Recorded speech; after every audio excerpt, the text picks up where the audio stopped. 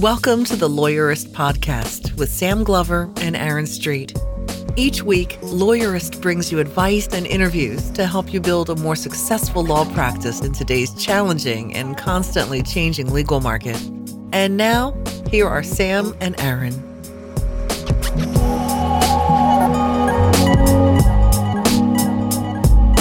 Hi, I'm Sam Glover. And I'm Aaron Street, and this is episode 111 of the Lawyerist Podcast, part of the Legal Talk Network. Today we're talking to Ruth Carter about daring networking. Today's podcast is sponsored by FreshBooks, which is ridiculously easy to use and packed with powerful features. Try it now at freshbooks.com/lawyerist and enter Lawyerist in the How Did You Hear About Us section. Today's podcast is sponsored by Ruby Receptionists, and it's smart, charming receptionists who are perfect for small firms. Visit callruby.com/lawyerist to get a risk-free trial with Ruby. What if we told you that having a new website designed for your firm doesn't have to suck? Spotlight Branding prides itself on great communication, on meeting deadlines, and on getting results for their clients. Learn more at spotlightbranding.com/lawyerist. So, Aaron, today I'm talking to Ruth Carter, who's going to talk about doing things like a no-pants subway ride and other fun things. It sounds like a really useful podcast for everyone listening. Well, so I want to kind of frame it, because what we're really talking about is sort of how far do you go in being yourself in public where your clients can see it.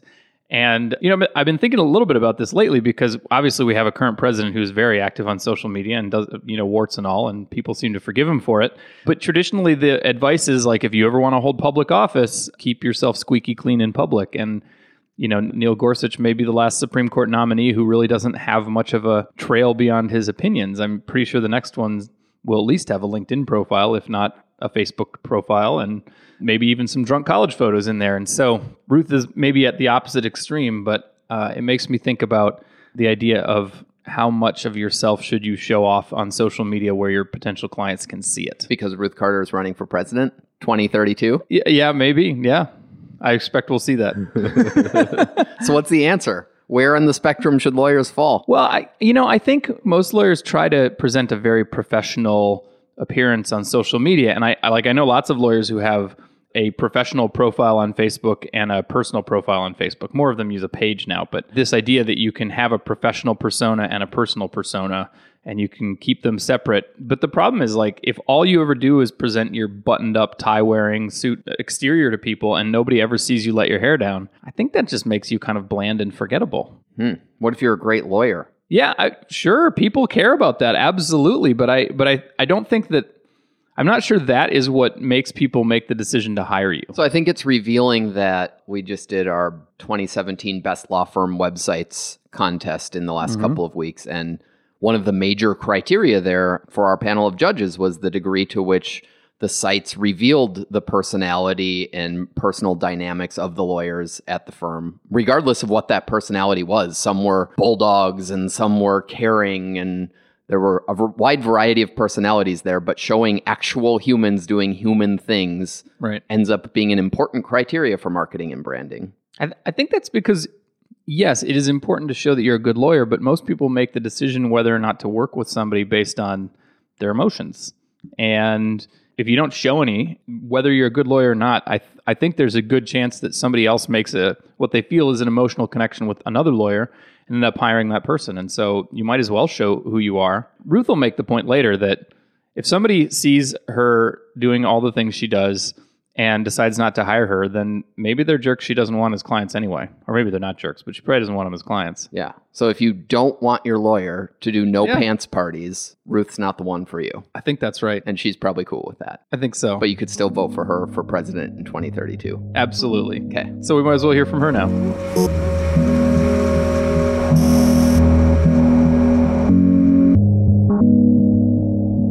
Okay, my name is Ruth Carter. I am a licensed attorney in Arizona. I own Carter Law Firm of counsel to Venjuris Law Firm. I focus on business, intellectual property, social media law, flash mob law. I've written 3 best-selling books on legal issues, and I am also a national and international speaker. Welcome, Ruth. Thank you so much for being on the podcast. And I feel like I should add finally, because I feel like it's been a problem that I haven't invited you to the podcast before now. So thanks for being here. Thank you so much.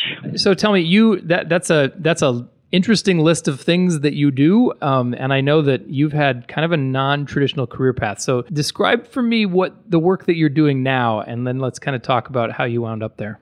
So from the outside, my work looks pretty traditional right now in that I work at a firm and I do transactional work and litigation. I also an adjunct professor to Arizona State University's law school, and speak at a variety of conferences on legal issues. What kinds of conferences do you speak at?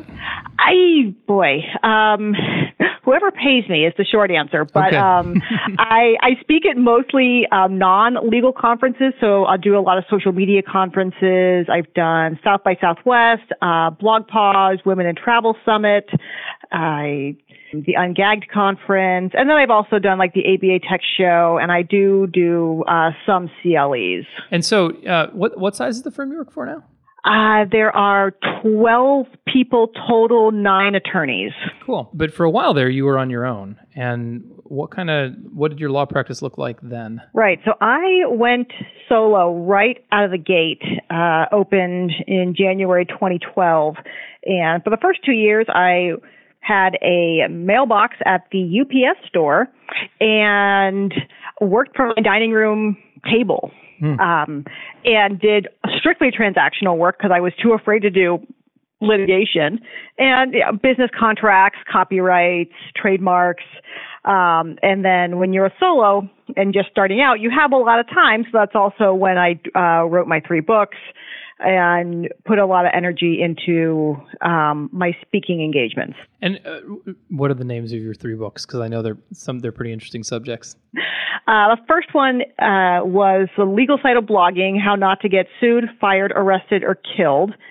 And that resulted in a double book deal from the ABA, and I wrote Flash Mob Law and The Legal Side of Blogging for Lawyers. And those are cool. And so I should maybe back up and say, I was introduced to you, well, you introduced yourself to me after I came down to Arizona State to speak at the law school while you were still a student. Mm-hmm. And you struck me then, and you have continued to strike me since, as someone who just, you're not shy, you're fairly outgoing, and you are, you make an impression by just, you've called yourself the undeniable Ruth, and it's hard to get away from that. I mean, you do make an impression, you get out there. And so I thought it might be interesting to talk about kind of how you've used that aspect of your personality as a way to have interesting hobbies, to as a networking tool, right? Because you take your hobbies, you've turned them into books, you've gotten out and done them, and it makes you fun to follow, but I imagine it gets out in front of clients and referral sources. And so I guess I just wanted to talk and explore that a little bit. I think the first thing I remember is flash mobs. And so maybe you should start by explaining what flash mobs are. Okay, so flash mobs are the unexpected public shenanigans, like people dancing in the street or not wearing their underwear on the subway, doing a Living Where's Waldo game, fake protests, dressing up like zombies and scaring people along running paths. These are all things I have done. I've done, I think 22 flash mobs to date. And I started doing them when I was in law school. So I hadn't passed character and fitness yet. And so I knew I had to make sure that when we were doing what we did, that we weren't setting ourselves up to get into trouble. So I started just doing some basic research into the legal do's and don'ts, both as a participant and an organizer. Actually did an independent study in law school on the legalities of organizing flash mobs. And it just kind of grew into its own little thing on the flash mobs and pranks and things like that. And I know flash mobs have kind of become a commercial thing now. Like the orchestra will go out and give a flash mob style conference and stuff. Are non-commercial, just hobby flash mobs still a thing, or is that kind of died out? Oh, it is for me. I mean, I can't speak to other people, but I mean, I've done at least 2 in the last year. What were the last 2? The last 2, the annual No Pants Subway Ride is a global event, so I did that one. And I've done that one every year since 2009. And in December, we did a Living Where's Waldo game. So no pants is in nothing on the bottom or underpants? Underpants. You got keep it legal. So yeah, from the waist down, you're in underwear and shoes, and the waist up, totally normal and acting like nothing bizarre is going on. So what are some of the surprising legal issues around flash mobbing that you uncovered? So in law school, they don't really teach us much about criminal law outside of homicide and maybe rape. Mm-hmm. So it was when I did a summer internship with the Army JAG that I got to go to spend some time in their police training facility for the military police. And that's where I learned about things like solicitation and conspiracy and some of the more intricacies of assault. And then that inspired me to start digging deeper. And that's when I started learning more about littering and rioting and just how small of an infraction it can take to go from just being shenanigans to criminal and things like that. Now, this flash mobs are not it. You're also a Trekkie. You were just telling me about getting a new Starfleet uniform. Yes, it arrived in the mail yesterday. I was as giddy as a schoolgirl. As a Trekkie, you show up at places like Comic-Con to give talks that are in the neighborhood of law, or tell me about that. Oh yeah, I've been invited multiple years to speak at Phoenix Comic-Con on things like comic book creator rights, fan art and fan fiction, and copyright issues. Those are the main things I get to talk about. So Do you get to really practice great. that law too? In your day-to-day work? Yes. Very cool. You're also a minimalist. You like to practice minimalist lifestyle, right? Tell me about that. I do. It's really simple. I mean, really, it's about having things in your life, whether it's physical objects or where you spend your time or who you affiliate with, that add value. So of course, I started with the physical stuff. And when I moved to my condo, I put all my stuff in boxes, and then I didn't unpack. And for, I think 9-10 weeks, I only unpacked what I needed when I needed it. And then after that 10 weeks, whatever was still in boxes went away. Because if I didn't need it for, almost 3 months, I probably didn't need it. Is it in storage, or have you sold it? I just gave it away. I just, called up I think I gave it away to the Humane Society's thrift store. So do you know how many things you own? I know some people are I will only own 100 things or whatever. No, I'm not one of those. I'm not dissing it, but I don't feel the need to sit around and count my stuff. So, gotcha. But if I'm going to purchase something, I have nothing against consumerism because we all need things to stay alive. But I'm very thoughtful about what I'm buying and why I'm buying it, and yeah. That's just kind of how it works. So Erin and I have had some conversations recently on the podcast and outside of the podcast about how your hobbies and your niche can become part of your marketing campaign. And I thought that might be interesting to explore with you, who has some unusual hobbies, some very cool unusual hobbies, and they are very much part of who you are and what you do, and you've managed to use them as a way to get exposure. It makes you a very interesting person to talk to in a room full of strangers. And I'm kind of curious: have you tried to be strategic about that in any way, or do you just wear your geeklawfirm.com T-shirt to everywhere you go, and that's it? Sometimes I'm strategic about it. So, as you were talking, the couple things that came to mind was when somebody goes to an event and they see that the lawyer named Ruth is coming to speak, they tend to assume that I'm an old, stuffy Jewish woman. Mm-hmm. And so what somebody started saying to me, or saying about me, is this lawyer's coming, but don't worry, she's not that kind of lawyer.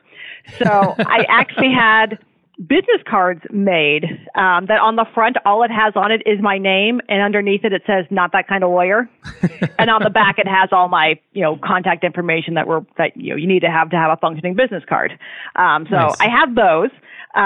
1 year, instead of sending holiday cards around Thanksgiving, Christmas, I waited 3 months and had custom printed postcards made to commemorate the future birthday of Captain Kirk and sent those out instead. I think I got one of those. Yes, you did get one. I was thinking, like, wait, I think Sam that was got awesome. One. See, and people still like have it up on their walls.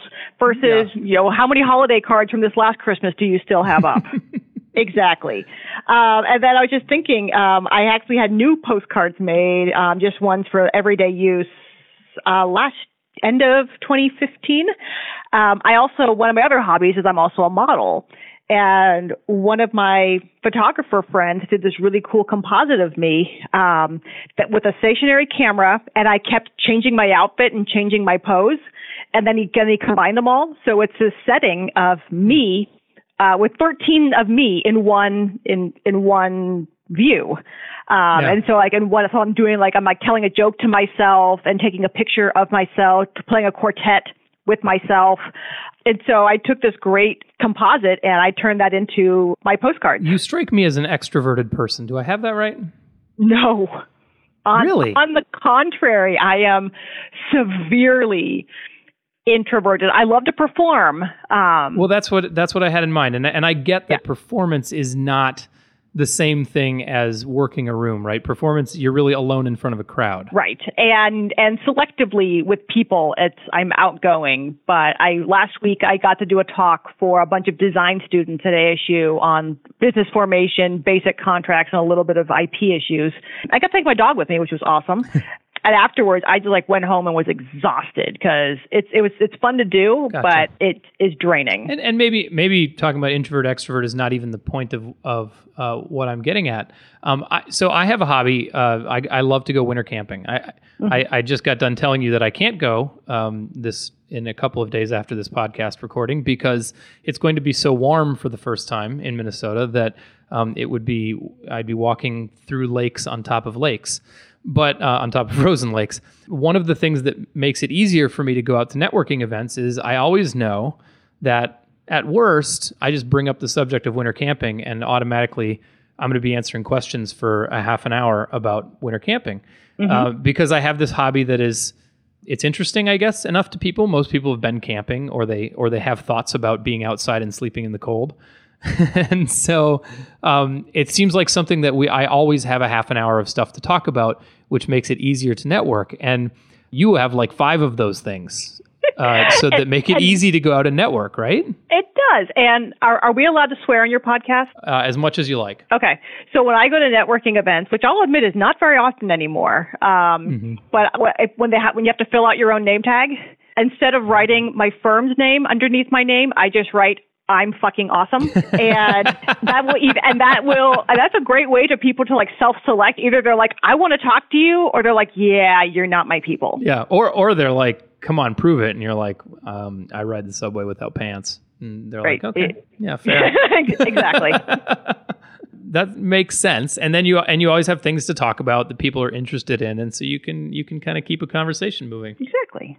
So we're going to take a few minutes to hear from our sponsors. And when we come back, I want to explore the various flavors of geekdom and talk a little bit more about what it means to sort of represent the legal community as a member of a tribe or represent your tribe as a lawyer. So we'll be back in a minute. So you're racing against the clock to wrap up 3 client projects, prepping for a meeting later in the afternoon, all while trying to tackle a mountain of paperwork. Welcome to modern life as a small firm lawyer. The working world has changed. With the growth of the internet, there's never been more opportunities for the self-employed. To meet this need, FreshBooks is excited to announce the launch of an all-new version of their cloud accounting software. It's been redesigned from the ground up and custom built for exactly the way you work. Get ready for the simplest way to be more productive, organized, and most importantly, get paid quickly. The all-new FreshBooks is not only ridiculously easy to use, it's also packed full of powerful features. Create and send professional-looking invoices in less than 30 seconds, set up online payments with just a couple of clicks, and get paid up to 4 days faster. See when your client has seen your invoice and put an end to the guessing games. FreshBooks is offering a 30-day unrestricted free trial to our listeners. To claim it, just go to freshbooks.com/lawyerist and enter lawyerist in the How Did You Hear About Us section. This podcast is supported by Ruby Receptionists. As a matter of fact, Ruby answers our phones at Lawyerist, and my firm was a paying Ruby customer before that. Here's what I love about Ruby. When I'm in the middle of something, I hate to be interrupted, so when the phone rings, it annoys me, and that often carries over into the conversation I have after I pick up the phone, which is why I'm better off not answering my own phone. Instead, Ruby answers the phone, and if the person on the other end asks for me, a friendly, cheerful receptionist from Ruby calls me and asks if I want them to put the call through. It's a buffer that gives me a minute to let go of my annoyance and be a better human being during the call. If you want to be a better human being on the phone, give Ruby a try. Go to callruby.com/lawyerist to sign up, and Ruby will waive the $95 setup fee. If you aren't happy with Ruby for any reason, you can get your money back during your first 3 weeks. I'm pretty sure you'll stick around, but since there is no risk, you might as well try. Most solo and small firm lawyers have had at least one truly miserable experience with a web designer or internet marketing company. So if the idea of launching a new website for your law firm makes you queasy, our friends at Spotlight Branding get it. At Spotlight Branding, they pride themselves in excellent communication with their clients. They are responsive, professional, respectful, and deliver what they tell you they are going to deliver. Spotlight Branding works exclusively with solo and small law firms. Services include law firm website design, email newsletter management, social media marketing, and more, all designed to make your law practice more profitable. Visit spotlightbranding.com/lawyerist to see how they can help your firm stand out from the crowd without the headaches. So, Ruth, a few podcasts ago, we had a lawyer on who does fitness law. And Aaron pointed out that there's no such thing as fitness law. You just made that up. What he is he's a fitness enthusiast who is friends with a lot of other fitness enthusiasts, and he is their lawyer. And so I'm wondering how many clients that you've had over the years have come out of riding the subway without pants, or joining flash mobs, or going to comic conventions, or doing Trekkie talks and things like that. Like, how much crossover is there between your hobbies and your profession? I don't know about crossover because there really is no place where me, the person, ends and me, the professional, begins. So it's all me. So I definitely get clients from flash mobs, from speaking, from being involved in community activities. It's definitely part of just what happens. It's hard to talk about that as a marketing strategy because it's just who you are, hanging out with people you want to be with. Right. I guess. Right. That's exactly it. Like if you're a soccer parent and you happen to also do divorce law, when your friend has a friend who's getting a divorce and needs a lawyer, who are they going to call? They're going to call their buddy because they like him as a person. And I think that's what's missing as part to a degree in the legal community is that people forget that people hire people. And so that's what you got to, do first is just be you, and the rest tends to fall into place. Well, speaking of being you, so, right now, nerds who are, or geeks who are like superhero geeks and comic book geeks are very much in style. Marvel is making the biggest movies repeatedly. I am not a comic book geek, and so that has me kind of thinking about flavors of geek. So you're a Trekkie. That's one of your flavors of geek. And you're sort of an improv performer, right? Do you get what I'm saying? Like that there are sort of different flavors of geek? Oh, yeah. I mean, if you go to something like a Comic-Con, you're going to see, like a subsection of the geek world. But then even within that, there's subsections. I remember my first time going, I knew so little of what I was actually seeing. I'd see all these crazy costumes, and my friends who are versed in comic books and things like, things that I'm not, totally knew what they were seeing. And I'm like, yeah, I don't get it. Because I've never been to a Comic-Con because I'm intimidated by it, and because comic is not part of my geekiness. I'm a bookworm. I've read like all the Tarzan books. I've read all of the John Carter of Mars books. I've just read so much crappy sci-fi and fantasy, and that's where my geeky shows out. But so I don't go to Comic Cons because I'm intimidated by the comic book geekness. But I'm wondering, like, are geeks all of one stripe? Like we all work together, or is it just different kind of cliques? It's a little bit of both. There are different veins, but to a degree, I think because we all are used to being like misfits, and we're all in like basically like high school, back before comics were cool. We were the ones that got like the weird looks, and that, going home and playing with your chemistry set was weird, versus, being a cheerleader or into theater or something maybe in our time was more, quote unquote traditional. I think there's the understanding that that it's okay to be different, no matter what that is, as long as you're being respectful of the other person's thing, whatever that happens to be. I guess part of me is wondering, like, do you get to really be a geek if you didn't have that ostracism as a child? Like, I got stuffed in trash cans routinely in junior high, so like that's my geek cred. And I'm like, if you've never known what it's like to be an ostracized geek who gets picked on, do you actually get to count? I don't know. I think you do, because I bet there are some people out there who were maybe more mainstream and didn't get shoved into trash cans, but maybe they felt like they had to hide their comic book reading from their friends out of fear, and so they had to keep it quiet. That's probably true. This has been this is a total digression from anything related to law practice, obviously, but I for whatever reason it's been on my mind. What advice would you give for somebody who is trying to think strategically about law practice and marketing and isn't sure whether or not they want to put themselves out there, and maybe we can, it's be your authentic self. Lots of people think they need to mute that authentic self, or they need to be a certain type of professional in public. What would you say to somebody who's just not sure whether or not they ought to put it all out there? I will say that once you put something out there, you can never take it back. So, I mean, at least if it's on the internet where everything is true. So you do have to be mindful that, there are certain bells you can't unring. So, which I think is kind of funny, because when I was invited to join Venjuris, and some of the people here are very conservative, nothing against it, but conservative. And they said, we want you to join the firm. My first thought was, did you not Google me up? Because there is some weird stuff out there. And if you can find it, I'll own it. But I won't necessarily bring it up in every situation. But at the same time, I went to law school because of a career change. I wasn't happy being a mental health therapist anymore. And so I didn't invest 3 years and at least $60,000 in an education to be in another career where I was unhappy. So for me, that means I have to be who I am. And if that's a turnoff to you, that's fine. Self-select out. Because, if we're not a good fit for each other, I don't want to work with you either. So that's kind of my take on that. Just like from a marketing perspective, if you do you and are connected to a community of people, like, humans. And I'm not dissing people who live behind their computers, but there is value to in-person connections. And people just know what you do. And just being a lawyer, you're going to start getting those questions of, hey, do you know someone who can help me with XYZ? Whether that's something you do or you gave a good referral. You're going to create the network that's going to lead to business. That's been my experience, knock on wood. That's working for me. When you were talking, it reminded me of how I used to feel about asking someone on a date to how I learned to feel later in life.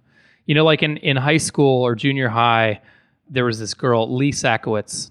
If she's a lawyer and listening to this, I'm going to turn red if she tells me. But like in 5th grade, I had just an enormous crush on Lee Sakowitz. And we were having the school square dance was coming up. And the boys, because this was, Virginia, however many years ago, so it was very chauvinistic. But so the boys picked a name out of the hat, and the boys got to decide to pick their date, or they could just say pass, and then a name would be drawn from the hat. And I was like the second guy who got to pick, and Lee Sakowitz hadn't gotten picked yet. And I was too shy to say her name, and instead I said, put my name in the hat. And my today me would be like, dude, like you're never going to get that chance again. Take it.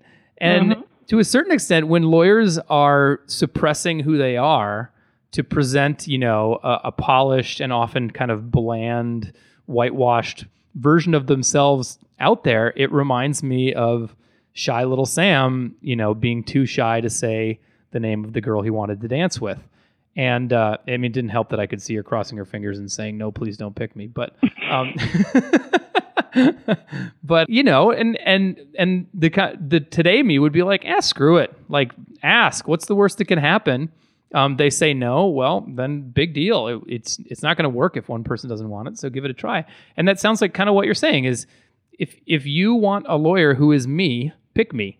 And if not, oh well, no loss, really. We aren't going to get along well. Exactly. And one of the things I like to do, like my rule is if I'm in a situation and I'm not sure what the right thing to do is, I think, how do I want to look back on this situation a year from now? I love that. Like, give yourself some perspective. Exactly. Do I want to tweet at Sam and tell him how awesome he is and hope that he likes it? Which I could totally tell a story of the day we met. Or do I want to just be the person like sitting there? I remember sitting there thinking like, this guy is so cool because you were a blogger. I was a new blogger. I remember watching you thinking, I need to make this guy my new best friend. And I could have just thought that, or I could have done something about it. And you did. You stomped right up to me and said, "Hey, how's it going?" So. Well, first I tweeted it. First I tweeted at you, and then I followed you on LinkedIn, and I followed you, and I found Lawyers on Facebook, and then I could walk up to you.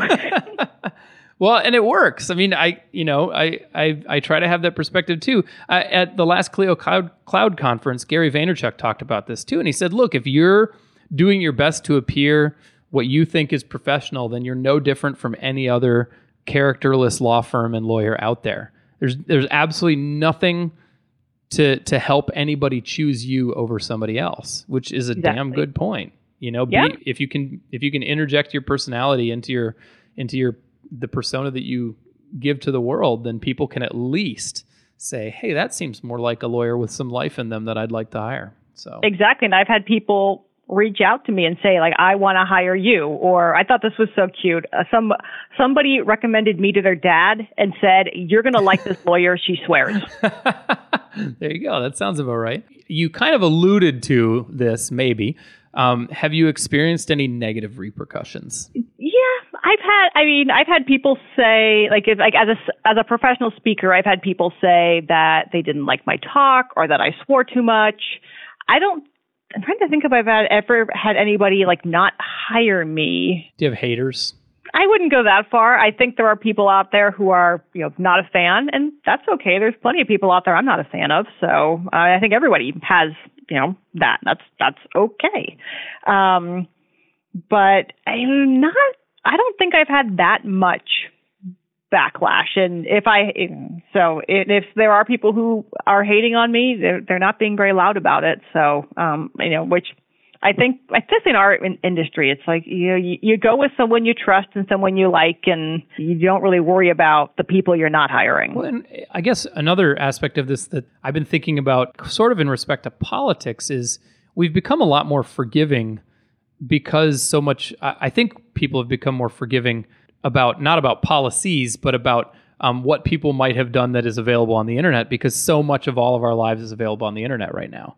Like going and erasing all of your tracks isn't really practical, but also, everybody's going to have pictures of themselves doing something out there, unless maybe you're a Supreme Court justice who's been planning for it their whole lives. It seems to me that we've gotten a bit more forgiving of that sort of a thing, and people are used to seeing personalities, and what nobody wants to see is a lifeless law firm out there. So maybe people are just willing to accept that they're getting a better picture. If nothing else, they're getting a better picture of who you are, even if they ultimately conclude you're not the right lawyer for them. I think you're right. I think people have like their one or two, things that are the deal breakers, but then are much more forgiving or just not caring about some of the other stuff. Maybe this is a way for me to make the discussion about what kind of geeks we are relevant. Is there are definitely a lot of common hobbies that really aren't all that interesting to talk about or to do, and have the effect of making you look bland even if you talk about them, I think. For example, I have 2 kids and we do kid things. And one of my biggest hobbies right now is hanging out with my kids and my wife and doing family things. And nobody really wants to hear me go on and on about my amazing daughters. But I will at length and in detail if I get half a chance. I wonder if golf is like that. Like everybody golfs at some point in their middle age. Well, mostly white men, I suppose. Everybody is. White dudes at some point around middle age mostly start golfing, and maybe that's interesting to talk to with other golfers, but it's not the kind of thing that distinguishes you in any way. It's a totally sort of boring hobby, really. And I wonder if maybe if you're sitting here reflecting, well, there isn't much about me that is daring and outgoing and interesting like Ruth has. maybe it's time to reflect on what your hobbies are and try to come up with some new things, go travel in Europe for a month or something, and then you'll have something more to talk about. I don't know. I look at that. I mean, I hear what you're saying, and I guess if someone's in that space where they're questioning that, I would ask them. Or if you're worried that you aren't a very interesting person. Right. And I may ask, okay, why do you do what you do in your spare time? Because I can totally support someone being passionate about something that I would find extremely boring. But listening to someone else geek out about it, like, you're not there to convince me that why you love it. You love winter camping, good on you. You're not getting me out there, but I can. Says the girl from Phoenix. Yeah, exactly. But I can totally enjoy somebody else's enjoyment. So even you were saying you enjoy spending time with your family. I am not somebody who has any aspirations to procreate. But I went to the Dad 2.0 Summit, which is this dad blogger conference, and had this great time watching these guys totally geek out about being dads and what it means to them to be an involved parent and the challenges they face and things that I had never thought about. So just because it's mainstream doesn't mean it's not interesting. And I got involved with a group called Ignite Phoenix, which is all about people talking about their passions in 5-minute increments, and listening to people geek out about things I could care less about is fine. And so I think if it's something that you love, let that freak flag fly, whatever that may be for you. I mean, I suppose now that you've mentioned that, if your geek thing is tax law, then spend your time talking about how awesome the tax code is. Really, I mean that, and show that enthusiasm and wear that for your flag. And if you can make the tax code interesting, or even if you can make other people see how interesting you find it. Maybe that can be your thing. Yeah, I mean, I would want to hire a CPA who thinks the tax code is cool. You don't have to give me a lecture about it. Just do my taxes. Absolutely. But someone who's happy with what they're doing, it shows. You don't have to have daring and outrageous hobbies. No. You just have to geek out about something and find a way to let people know, because that enthusiasm is really the infectious piece. That makes a lot of sense to me. Well, and I mean, we all have that platform. It's called the bio on our website. If you just add that one-liner of your hobbies, I bet when someone reads it, they're going to see that, and that could be the reason that they hire you, or at least they call you, is that, hey, you're a super Red Sox fan.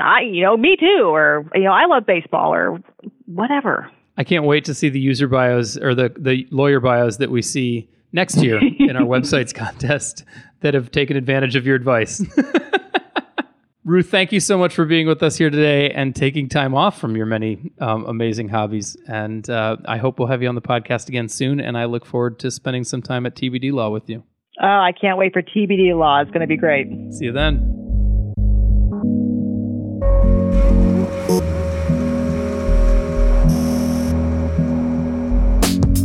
Make sure to catch next week's episode of the Lawyerist Podcast.